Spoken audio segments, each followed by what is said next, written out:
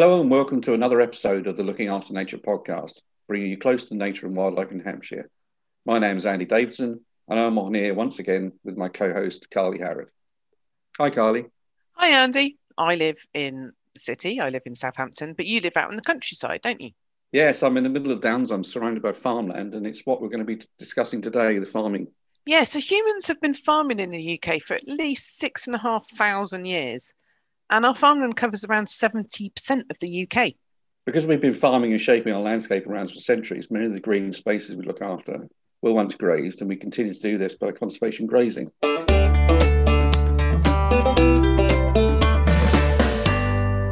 We are lucky today to be talking to Rob Groves, the Senior Farm Ranger at Manor Farm. Hi, Rob. Hi, Andy.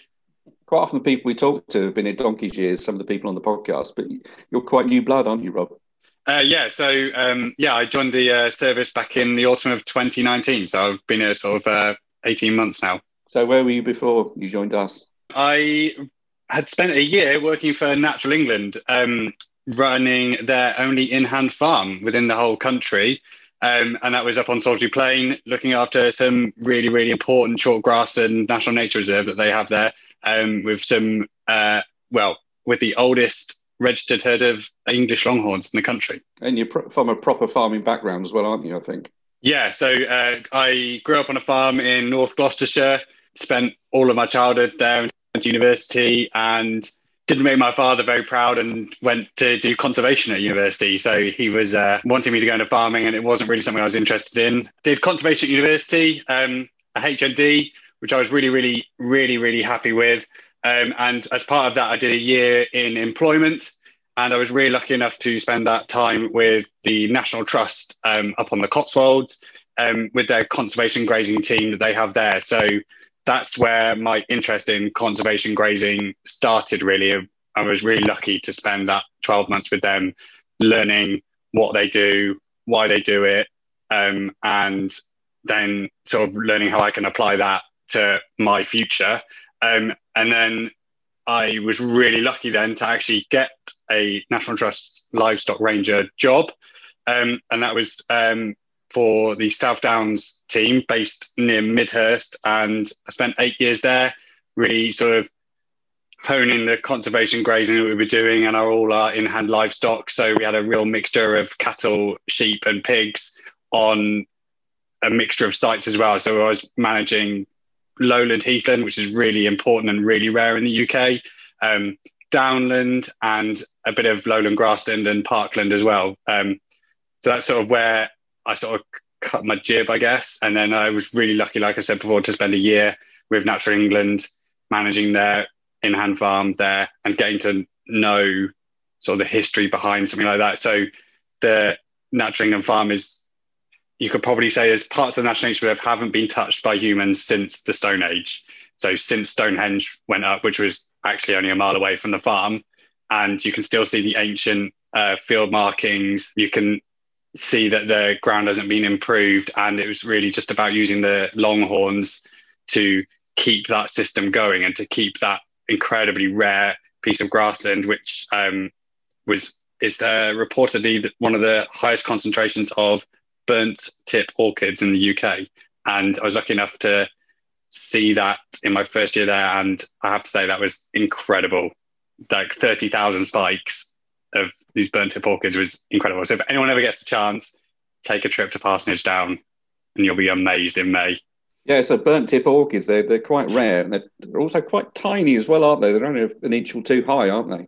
Yeah, they're really susceptible to overgrazing. So that site shows how the using grazing lightly and all year round, but then also moving the animals around consistently means that you can consistently encourage the burnt tips, and that even through changes of management, they've still managed to keep the burnt tip orchids going, and you don't find them on many other sites in the UK. We use the term conservation grazing a bit, but really, I mean, we need to make decisions between that and more intensive farming, because, I mean, we talked about improved grassland, and something you might think that's been improved for food production, isn't it? Yes. So I think in its simplistic term, the difference between conservation grazing and regular farming, or what we might call intensive farming, is that intensive farming is primarily driven by food production and economy. So you're trying to maximize everything you can get out of that piece of land or that animal in order to produce the most food and the most profit for the farmer.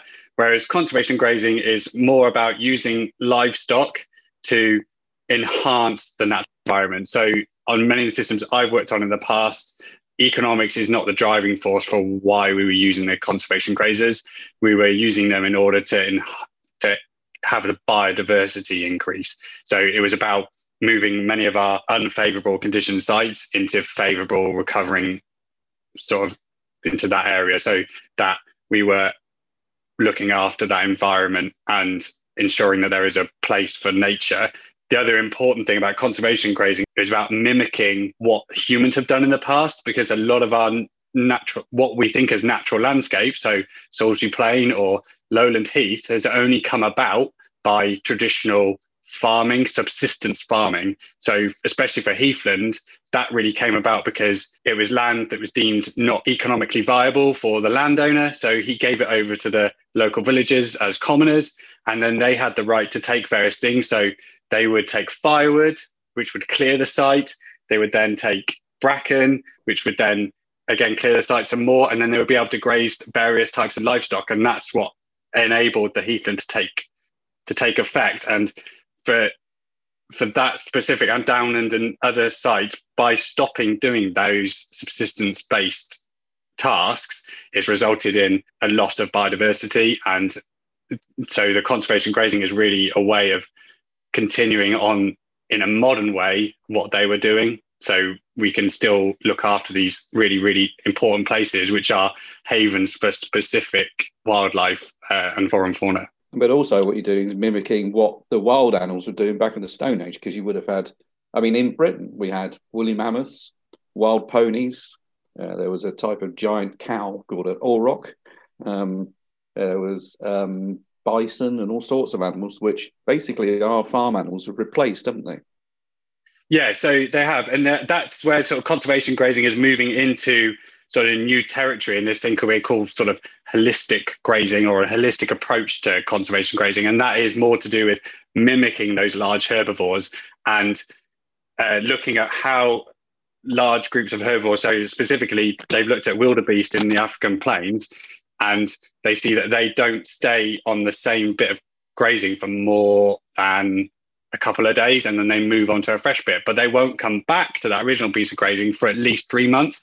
And that is because the grasses take 3 months to regrow. So the animals have worked out their cycle of moving around, so they're always grazing on fresh grass.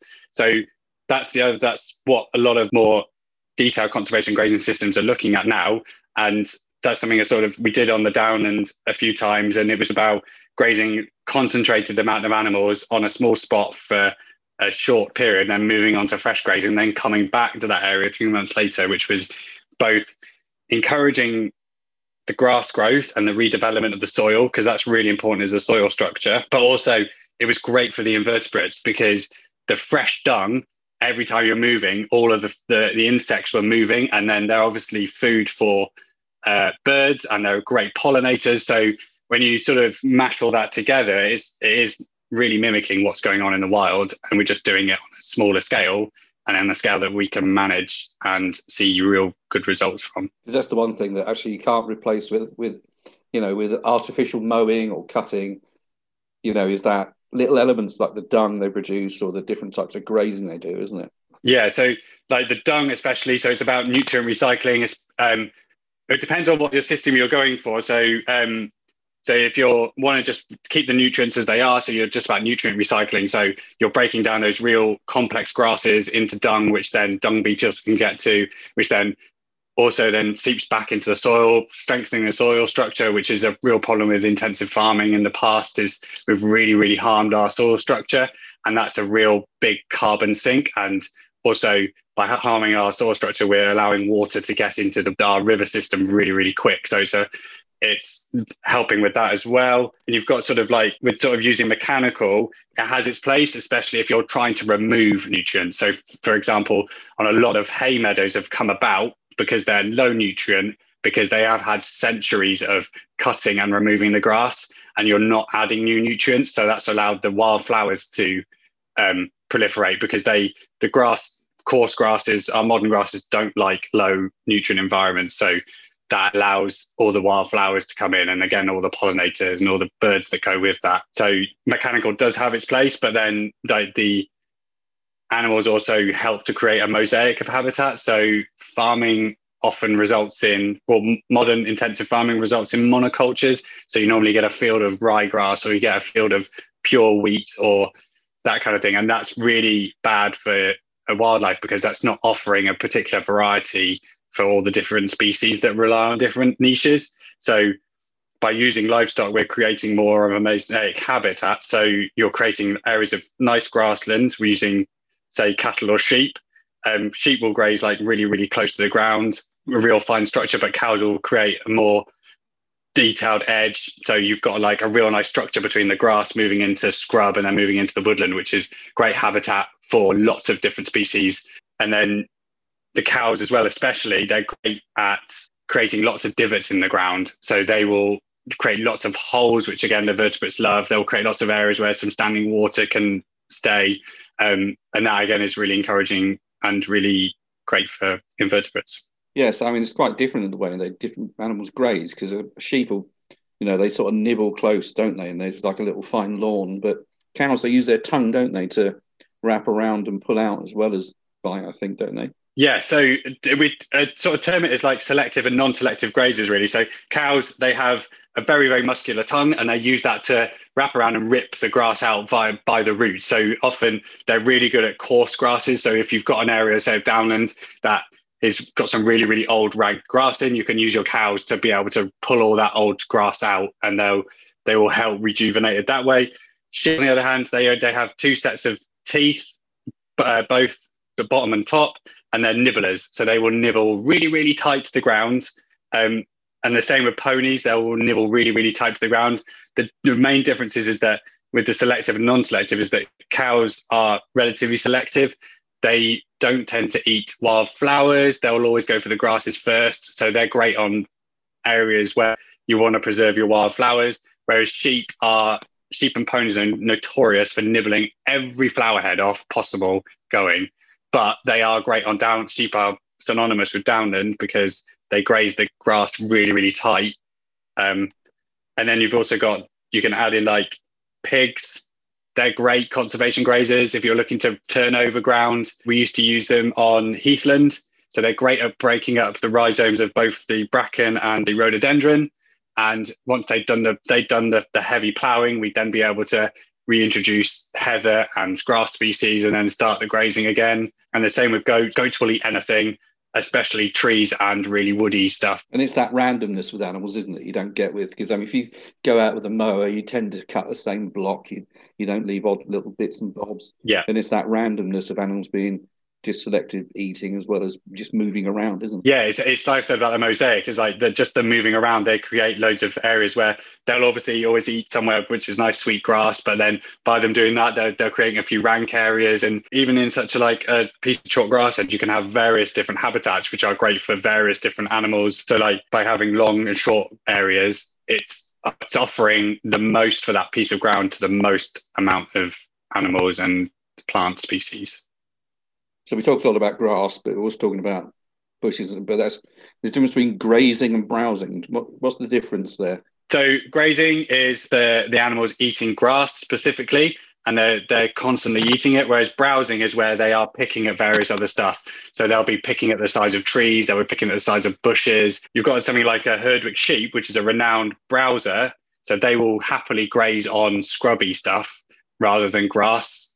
You've got like goats will happily graze on wood and that kind of stuff. Cows less so will graze on tree species. They will take new saplings, but they won't eat the barky bit. They'll just eat the leaves off. So by them browsing, is just they're not intensively grazing that area. They're picking at it and they're creating holes. They're creating areas where other species can get in. So what animals do we use with our grazing? In the countryside service, we primarily have cows and sheep. So we've got a real mixture at the moment, I think, but mostly centering on Highlands, about Galloways and a few Sussex grazing in the county. The Highlands are more centred on Staunton and the Portsmouth Waterground on Staunton Country Park. And the Belties are grazing on a few other little sites. We've got a large group of sheep, which are Klin and Romneys. Again, they're grazing on the chalk grass and mostly.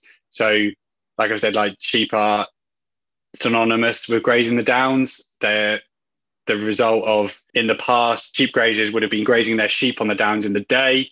And then all of the drovers' tracks you see on the northern side of the downs are where they would take their sheep off at night and then take them down to the arable ground. And that would remove the nutrients from the downland. That's why the downland, we say downland is nutrient poor. It's because over hundreds of years, farmers have been grazing their sheep on the downs and then moving them down at night. And then they poo supposedly on the arable land. So I've read in the past that farmers in Sussex had managed to train their sheep not to poo on in the day, that they had trained them to poo only at night. I don't know how believable that is, but I don't know if it's anecdotal, but I've read it. And we've got a big group of ponies as well grazing alongside sheep up on Butser Hill and over on Danebury Iron Fort. Yeah.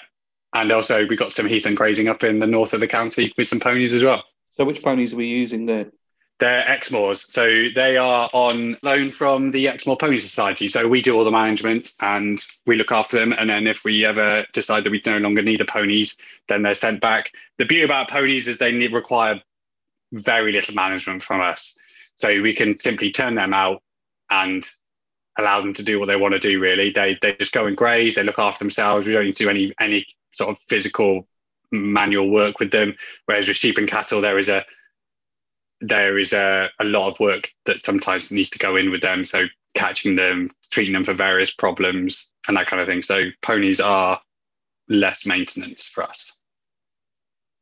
And some of the breeds you've mentioned, the Belted Galloways and Highlands, I mean, they're all what are considered traditional breeds, aren't they? What's the benefit of using breeds like that? So yeah, we call them native breeds. So they're breeds that have been bred in the UK. And if you think about a lot of our UK species, we might be a small island, but we have loads of different breeds, and all of those breeds have been bred for a specific function. Mostly they've been bred to deal with a specific geographical function. So South Downs sheep is synonymous with the South Downs because that's the sheep that they use to graze the grass. The Herdwick is synonymous with the Lake District because it was hardy.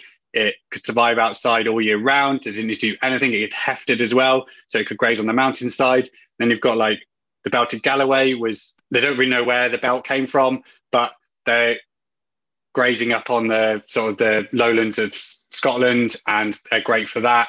So, and the Sussex as well was a draft animal, but is synonymous with the grazing of the Weald. So these animals are often bred for those specific areas, and we should be using those to our advantage because they can convert usually very, very low quality forage into great biodiversity gain, but also great high welfare, low input meat. And that's somewhere that conservation grazing is also heading into, is linking food production with the benefit that it can do to the natural environment. We talked about the Exmoor ponies because, I mean, they're the closest thing we've got in Britain to one of the primitive wild ponies, isn't it? They're all pretty much the same colour, and they do look like a proper wild horse, don't they? Yeah, they do. And you probably, if you went to Europe and saw some wild horses, they probably wouldn't be much too dissimilar to what you would see over there. So yeah, they have had very little sort of input and change. And the same with like a Herdwick, they have had very little change over hundreds of years since the Vikings brought them over. So there are breeds out there that haven't had much change at all. Like a Belted Galloway hasn't changed since I think the 1600s when the belt was originally introduced to the Galloway herds, and that hasn't changed at all. So is there any sort of particular favourites you have amongst the breeds or the animals you have at the moment? I have a soft spot really for Belted Galloways and Sussex cows. Belties, I think, are just great conservation graziers, but they are sassy, I guess. They're a little bit harder to manage. A lot of them still think they're grazing free on the Highlands, whereas they're not, and they can be a bit funny. So when I used to work for National Trust, we used to graze a large piece of common land near Liphook called Chapel Common, and that was a 350-acre piece of open heathland. And those girls would be out there for 6-7 months of the year. And if I turned up, so it would mostly me checking them every day. If I turned up with someone else on that day, they would be like, "Nah, you're doing something with us today," and they would run off into the other end of the heathland, into the woodland, and not want to be caught. So, or if they heard a rattling of a trailer, game over, that kind of thing. But then I love a Sussex cow just because they're so quiet, they're docile, they're great at converting the down, and so they're my sort of two soft spot sort of cows I have. So yeah. And they're very attractive little things. They're quite fluffy. They're like little teddy bears, don't they, in some ways? Yeah. Yeah. We used to have little volunteer groups checking them, and the little Facebook group for Chapel was sort of like the Guinness cows, and people would always be saying they're really easy to spot. So that's the other beauty with the Belty, is you can spot them from a mile away. Yeah, I remember quite a few years ago, way before you started, one of the teams decided they're down on Hayling Island, and they had a site which basically was right on the coast. They decided Shetland cow was a nice breed to try. Now, Shetland cow, they're in the Shetland Islands, and they used to be and swam across to other islands rather than transported in boats. So they turned up with these cattle, and one of them immediately thought, okay, I'm going for a swim, and it swam out into the middle of Langston Harbour. And the staff are going, what are we going to do now? I think we had to get the Langston Harbour master to come and herd it back in again. I think we got rid of them quite soon after that, because their ability to swim wasn't really taken into account when we put them next to Langston Harbour. Yeah. I think that just shows that you can take a cow or out of the Highlands, but it still wants to do that. Is that genetic inside them that's what they want to do, sort of thing. And like I know, like in Northern Ireland, they move their cows. They make them swim across one of the locks to get to the grazing that they get to, and they make sure the cows are showing the calves how to do it. So, and then that herd has always grazed that area, and that herd know where to graze. They know where not to graze. You know, these cows and animals especially are not stupid. They know how the grass works. They know where to graze. They work it out themselves. So it's like, I'm really keen in using those animals to their full extent, and not just pushing them around, making them graze where you want them to graze. It's allowing them to show you where they want to graze, where the important parts are. And then sort of if you need to focus them, you can then focus them. So we clearly use a lot of grazing animals for very important reasons on our sites. And that might be the downlands of places like Danebury Hill Fort or the New Forest Commons. What are some of the issues with people coming to those sites? I think obviously there's the obvious problem of like dogs and people coming into contact with their livestock. Cows are really, really big, intimidating animals. And if you were to come across a big field of those, it can be really, really scary. Sheep are unfortunately a really nice chasing toy by dogs. So I think I've been quite lucky in the environments that I've worked in that the public have always understood that the grazing comes first, and the grazing is the management tool that we have decided to use to keep that special place that they love to walk in, to keep it special and to enhance it in the future. So it is a battle, but it's about getting that positivity message across to people. So it's just saying, look, we know the grazing's coming, we know it's difficult, but we try to minimize it and to offer you alternatives. So when we've grazed the South Downs before, we would block graze. So I would make sure the cattle were in a specific area, and then I would also make sure there were no footpaths or minimal footpaths going through that area, but I also made sure there was an alternative route for everyone. And I would also set up the next pen ready so that people knew where the cows were moving into and the sheep were moving into. So I think as land managers, we have a responsibility to really clearly communicate that message, that what we're doing isn't to annoy people, it's to make those special places more special. And then we also have the opportunity to say, well, by doing this and making this place special, we're also providing some really, really good quality meat into our food system. So, which is better for us as well. Yeah, it's quite a balancing act sometimes, because some people sometimes get concerned about particularly cows with horns. You know, there are stories where people have been attacked by cattle, but we're always quite careful in which animals we select to put on what land, isn't it? Particularly where we've got public access. Yeah, so I'm quite rigorous. Anything that shows an ounce of aggression, it will not go out on site on any public site, not even a closed field with a footpath going through. We don't do anything like that. Every animal is assessed before it goes out. So we do it on a 5-point scale. So we'll just check its docility and that kind of thing, and have we had any problems in the past and that kind of stuff. So we're quite rigorous in making sure, but I can't guarantee that every animal, because it's about the situation. So it's sort of a funny story is on Chapel. I had a really panicked phone call one morning to say, I've just been chased by your cows. And so speaking to the lady, I was like, trying to find out what was going on. I was like, really sorry. And she sort of said she was calling for her dog that had gone running off. And it appears that I think the cows just thought that they were being called. So they weren't running over to be aggressive. They were running over thinking someone's calling us because they've got food. So it can be as simple as that, just cross wires. But I know they are big animals, and they are really scary, because sometimes they're scary for me. Yeah, because I know, particularly places like the New Forest, there is a bit of an issue with people treating the ponies like almost like pet ponies when they're semi-wild, aren't they? And people feed them, and then the ponies associate the people with the feed, and then the horses start approaching the people, don't they?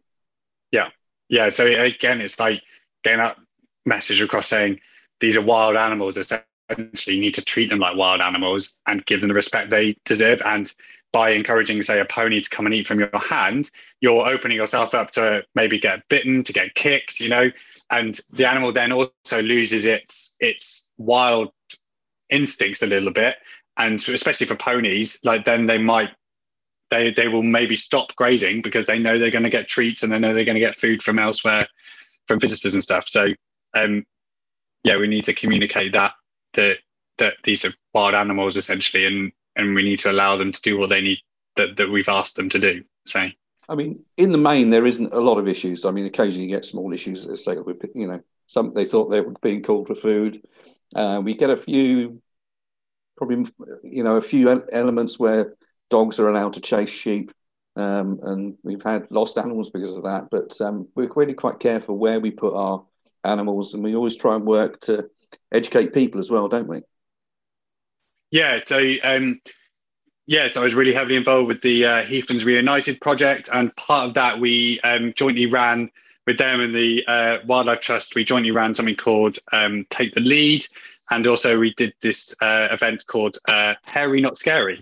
So we allowed people, general public, to come to the farm, and then with their dogs. That was really important, that they came with their dogs. We had a dog behavioural lady there, and we talked about sort of responsible walking of dogs in the countryside. And then we then took the dogs and the owners in with the cows and the sheep. And I spoke about, this is how the cows react. This is what I would like you to do. This is what you should and shouldn't do. So it's little things like, if you walk into an area that's a footpath, a field that's a footpath, got cows in it, and you're not comfortable with walking through, 9 times out of 10, a farmer will be more than happy for you to walk around the edge of his field. If that's what makes you feel comfortable, then walk around the edge of his field with the dog on the lead.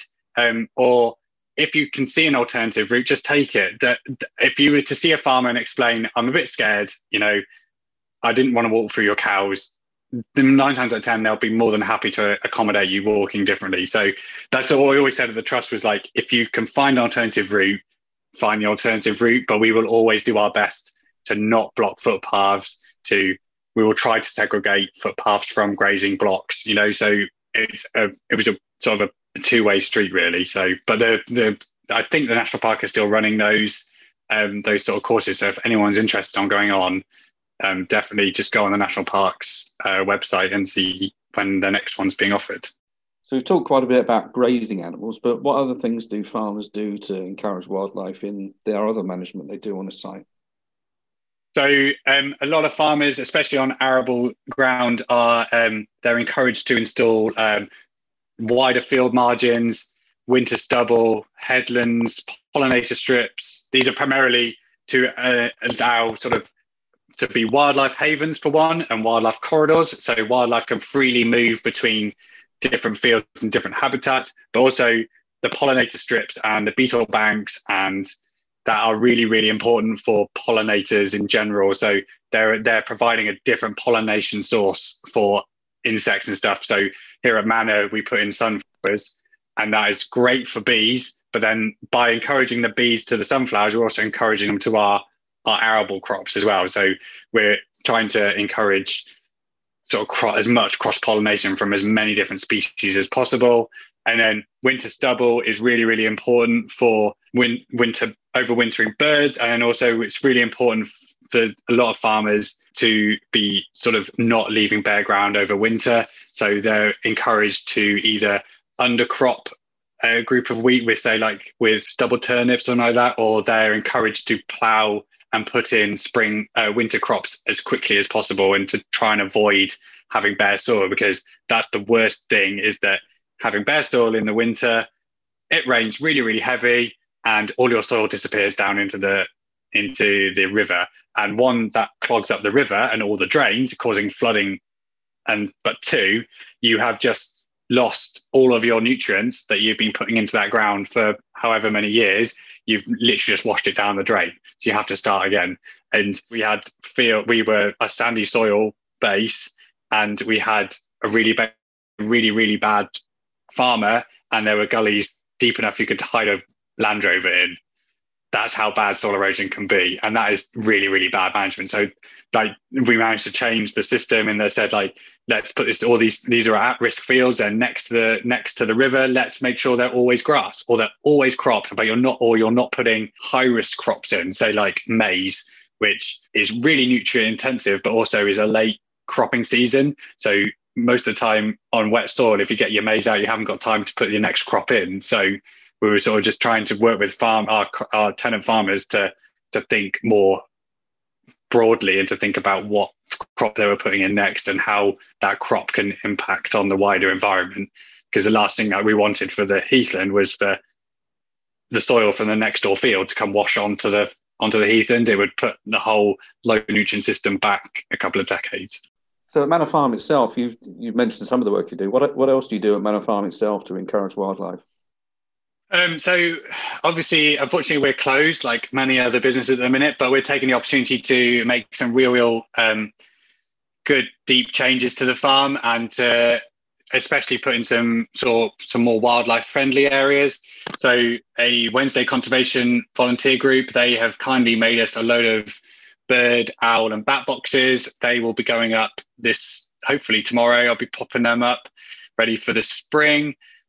We've put in a couple of wildflower strips inside the pay zone. So if you come and visit, you'll see that on a couple of the tracks, we've narrowed them slightly. And then on the side, we then put in some real still wildflower strips. We're planning to convert some of the fields outside of the pay zone that we use as backup grazing and hay production. We're planning this year to turn that into more traditional hay meadows. So we're going to re-plough that, return the nutrients to the soil, and then we're going to reseed it with some local provenance hay meadow seeds, and really turn that into a nice nutrient-poor hay meadow in the future. And then we've also been putting in quite a few new ponds as a twofold one for all the extra sort of the extra habitat offers for all of our invertebrates and wildfowl and stuff like that, but also as a way of capturing some of the water that we get on the farm, because it's really wet, and it's really wet at the minute. So we're hoping that we can funnel some of that water off of our farmland and into those ponds, and then stop it going into the Hamble so quickly, and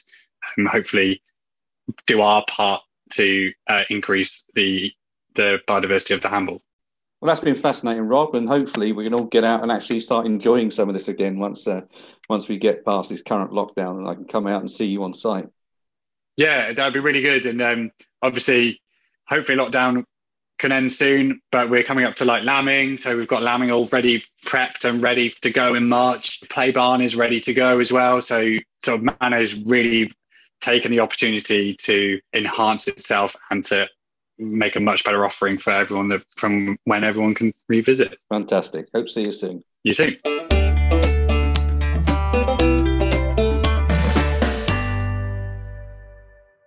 So that was really good hearing what Rob has to say about our farmland.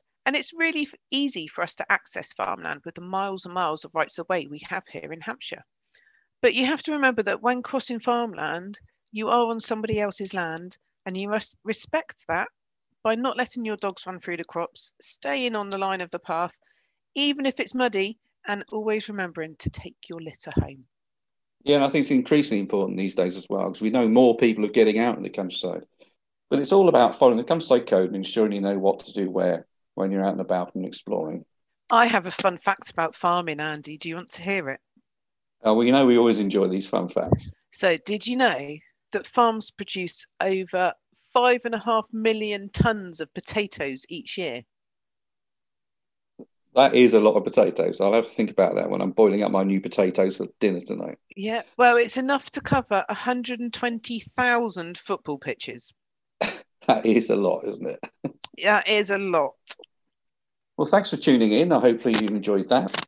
And remember, we'd love to hear from you with any comments or thoughts, or if there's anything you'd like us to discuss in a future episode, you can let us know through our social media pages. And we'd really appreciate it if you rate and review our podcast on iTunes, as this helps other people find us. For now, thanks again for listening. I'm Andy Davidson. And I'm Carly Howard. See you next time.